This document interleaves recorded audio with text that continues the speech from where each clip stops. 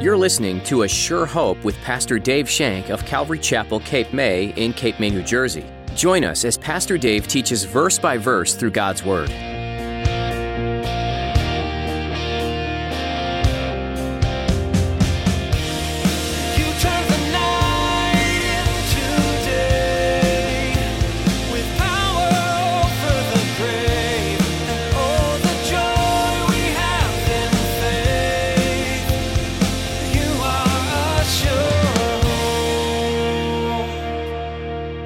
Because it's the Word of God that brings us to salvation. It's the Word of God that convicts men. It's the Word of God that gives us instruction. It's the Word of God that changes our lives when we apply it to our lives and allow it to do what it's supposed to do. Some of you probably already know where I'm going in the Scriptures. Paul writes to Timothy in 2 Timothy 3:16, all Scripture is given by inspiration of God and is profitable for doctrine, for reproof, for correction, for instruction in righteousness, that the man of God may be complete. Have you ever tried to change something in your own strength? Whenever we try to act our way into better Christian behavior, we're doing religion. It's only through the Word of God and the Spirit working in us that we're changed. In today's message, Pastor Dave will be sharing the importance of the Word of God. Now, here's Pastor Dave in the book of Acts chapter 17 as he continues his message, Jesus is the Christ.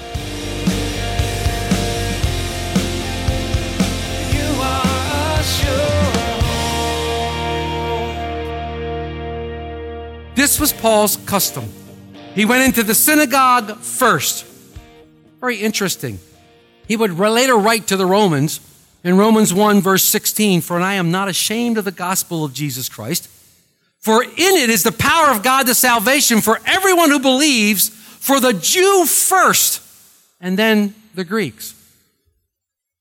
Paul had a tremendous heart for his brethren. Paul had a tremendous heart for Jews. After all, he himself was a Jew, born to the tribe of Benjamin, circumcised on the 8th day, a Pharisee of the Pharisees. According to the law, blameless. But Paul had this heart, this burden for his brethren, that they would come to Christ. And this burden was so heavy on his heart. Listen to what Paul declares in Romans 9 verse 3. Listen to these words very carefully.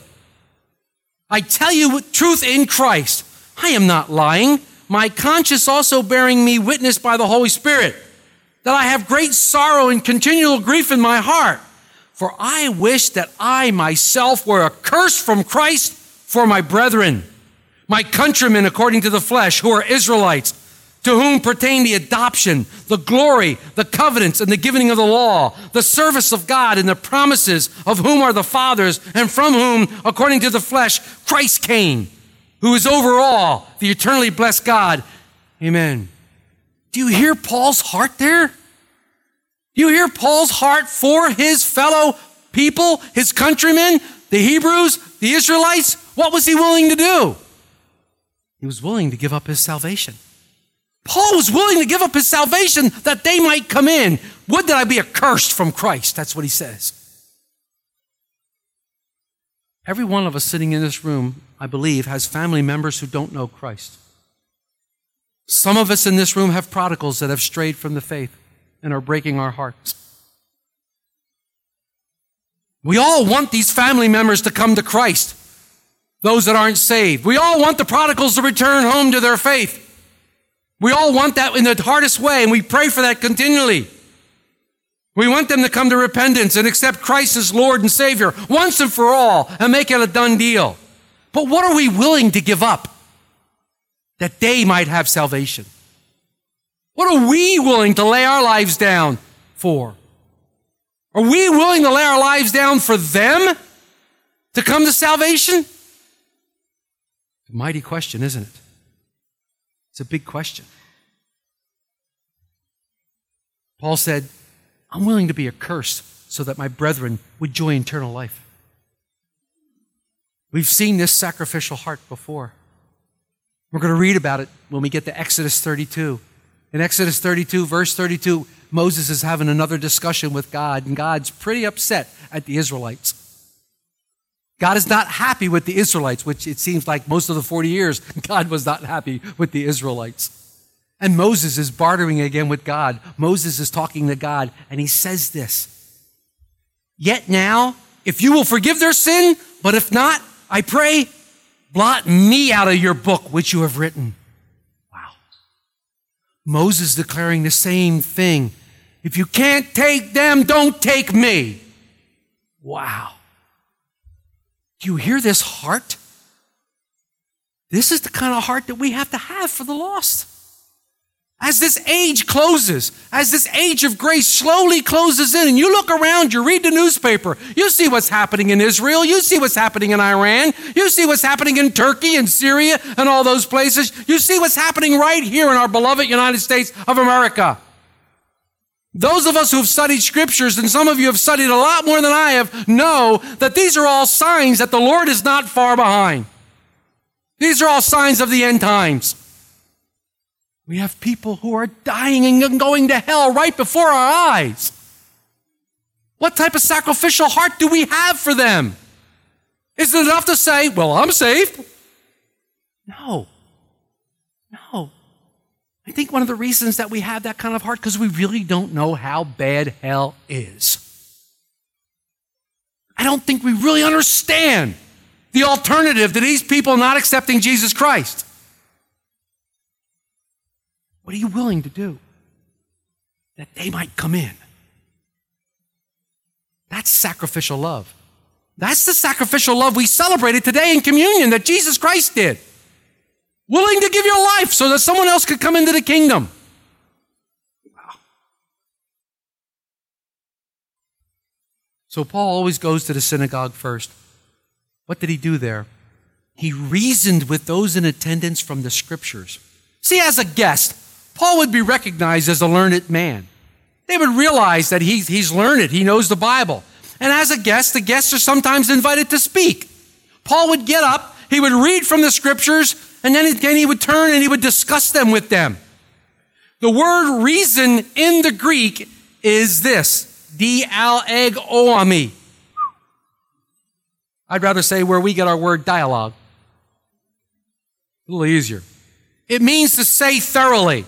It means to discuss in an argument or exhortation. It means to dispute, and yes, it does mean to preach. But this is just more than speaking to them. It's just more than showing them. Paul did not speak to them. He reasoned with them with the scriptures. He used the word of God, something they were very familiar with. Because in the Sabbath day, when they came to the temple, the first thing that was done is the rabbi or whomever would open up the Torah, and they would read the word of God. They would read it, and then they would discuss it. So those in attendance were familiar with God's word. So Paul took to them what they were familiar with. Paul took to them the word of God, and he spoke about it. Remember Paul's resume. He studied under the great Gamaliel. Paul knew the word of God. Paul was a very, very astute student.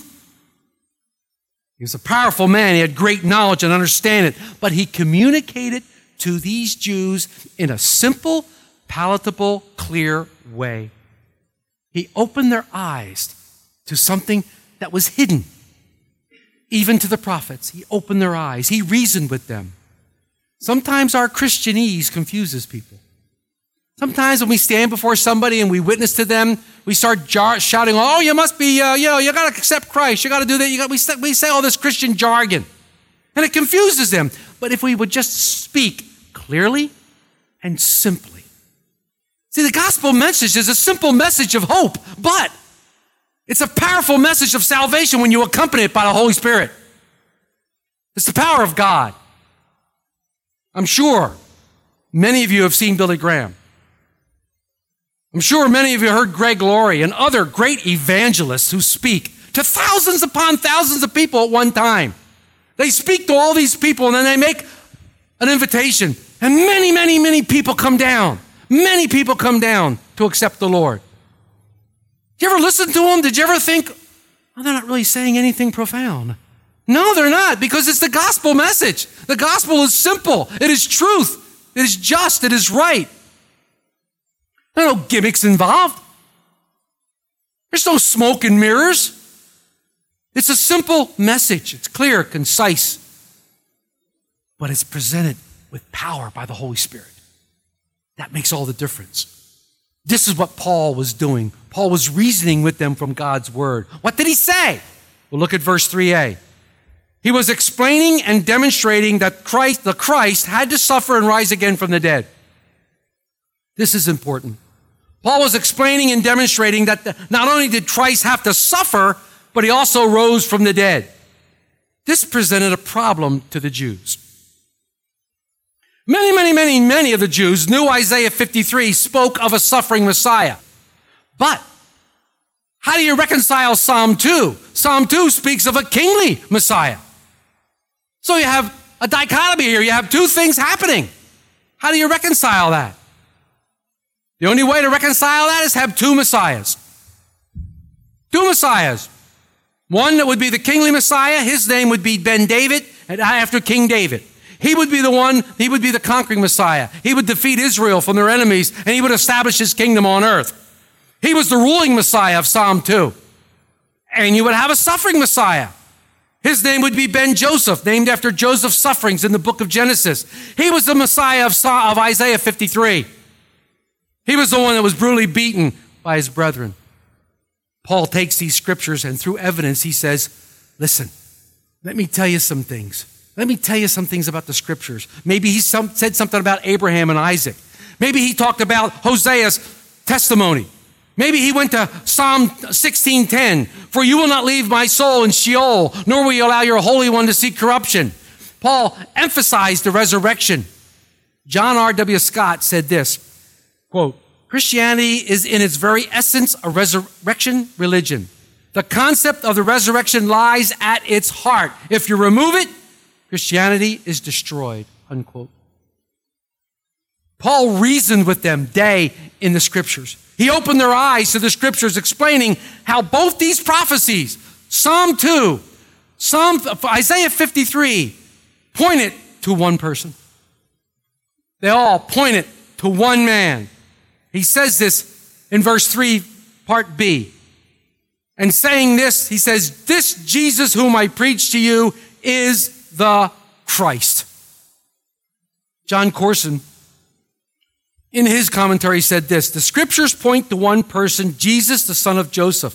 He was the suffering Messiah who was crucified on the cross. But after 3 days, he, the son of David, rose from the dead to rule and reign forever, the kingly Messiah. And he will return to set up his earthly kingdom. See, the key to opening scriptures is always to look for, always to talk about, and always to put the focus on the person, Jesus Christ. Using God's word is easy because the volume of the book speaks of Jesus Christ. Page after page after page of Old Testament speaks about the Lord Jesus Christ. It speaks clearly and concisely. Corson again speaks this. He says, whether you're sharing with children, talking to a neighbor, or teaching a Bible study, the key to opening men's heart is to look not for the principles of parenting or the methods of marital communication, but look to Jesus. Our faith is not philosophy, it's not principles, it's a person. You will be a wonderful Bible student and an excellent Bible teacher if you learn this simple lesson. Talk Jesus. Look for Jesus. He is the key to opening scriptures, unquote. But Paul was pushing. He was pushing his listeners for a decision. He was giving them the inexcusable question, the unescapable one. He was pushing at them. He said, Jesus is the Christ. They had to decide just who Jesus was. Remember, it's personal. Who do you say Jesus is? They had to make a decision. And Paul showed great patience here. Great patience. Scripture says he spent 3 Sabbaths there. Many scholars believe it was much more time than that. Much more time than that. There are scriptures that back that up. Much more time that he spent in Thessalonica than just 3 weeks. R. Kent Hughes makes this comment. Paul was particularly noble in the way that he treated the people with respect and dignity. He did not demand that they swallow what he simply said because he said it. No, Paul explained and demonstrated that Jesus is the Christ by using the word of God. Isn't this the same thing Jesus did to the two disciples on the road to Emmaus? He explained to them where he appeared in all of Scripture. It's the same type of Bible study. This is what Paul did. He used the Word of God. When we share our faith, we must give others room to think. We must give others room to believe. When the gospel is dialogue, when the gospel is open and placed before others, it will always stand on its own. The gospel stands on its own. God's word will never return void. We know that. What's the results of Paul's patience? Well, the results of his patience and the results of Paul being true to the word of God were a huge harvest. A huge harvest. Look what it says in verse 4. And some of them were persuaded, a great multitude of devout Greeks, and not a few of the leading women joined Paul and Silas. I love the Apostle Paul. When all these people came to Christ, I don't see the Apostle Paul strutting along going, yeah, I'm bad. Yeah, man, I'm bad. I preached the sermon, look what happened. Woo, I'm bad. I'm bad. High five me, I'm bad. No. Paul knew it wasn't his eloquence. Paul knew it wasn't him. Paul knew it was the Word of God, empowered by the Holy Spirit, spoken in truth. He knew where that happened from. John Corson sums it up this way. The Word, the Word, the Word. That's what impacted those gathered in the synagogue that day. It's the Word of God that changes our lives. That's why we at Calvary Chapel put so much emphasis on the teaching of the Word of God. Because it's the Word of God that brings us to salvation. It's the Word of God that convicts men. It's the Word of God that gives us instruction. It's the Word of God that changes our lives when we apply it to our lives and allow it to do what it's supposed to do. Some of you probably already know where I'm going in the Scriptures. Paul writes to Timothy in 2 Timothy 3:16, all Scripture is given by inspiration of God and is profitable for doctrine, for reproof, for correction, for instruction in righteousness, that the man of God may be complete, thoroughly equipped for every good work. The Word of God equips us. The Word of God corrects us, instructs us, convicts us, and the Word of God leads us into the arms of Jesus Christ. A person empowered by the Holy Spirit and equipped with the Word of God is a powerful weapon against the enemy and can be used mightily by the Lord. Paul used the Scriptures that day to reason with the men. He declared to them, he explained to them, he demonstrated that Jesus was and is the Christ. But it was God who revealed it to them by the Holy Spirit. And it was God who pricked their hearts. Just like Peter that day when he confessed to Jesus. His heart was opened by God and the Holy Spirit revealed it to them. And they accept it. So what happens when you give the study? What happens when you give the invitation? Sometimes the most embarrassing thing happens in the whole wide world. People don't believe.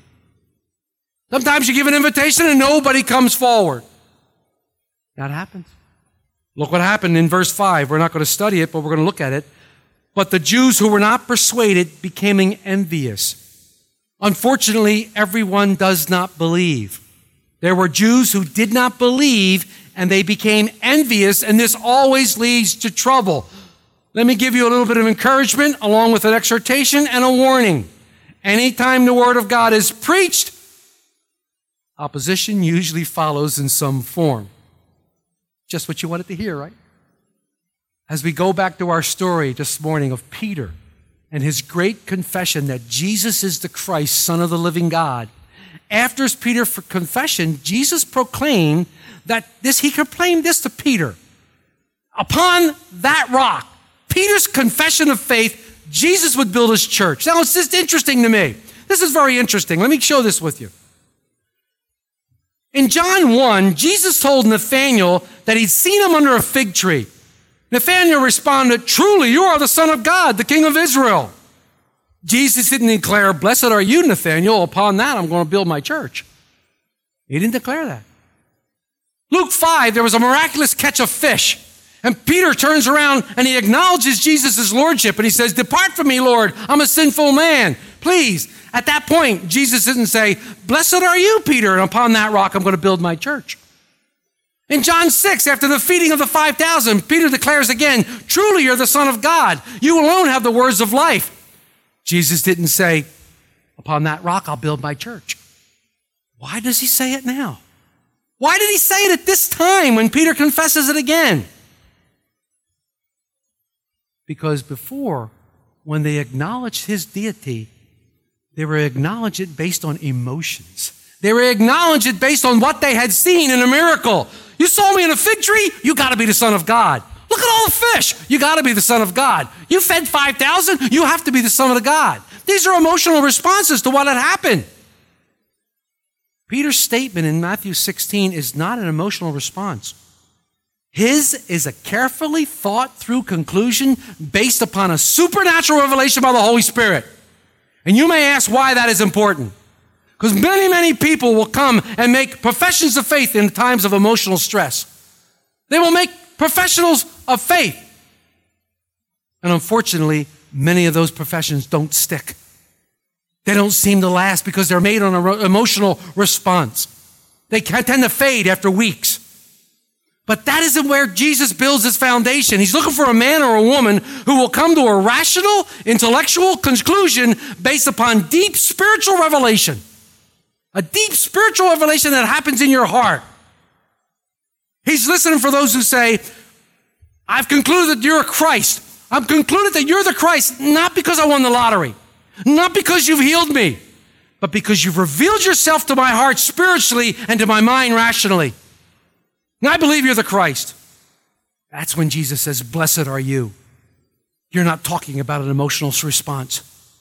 You made a declaration, a decision, and upon that, I will build my church. Upon that, this confession. True confession is not based on events or emotion. True confession takes place when a man or woman says, I've concluded that Jesus really is who he declared himself to be. He is the Son of God, and I'm giving my life to him to follow him totally.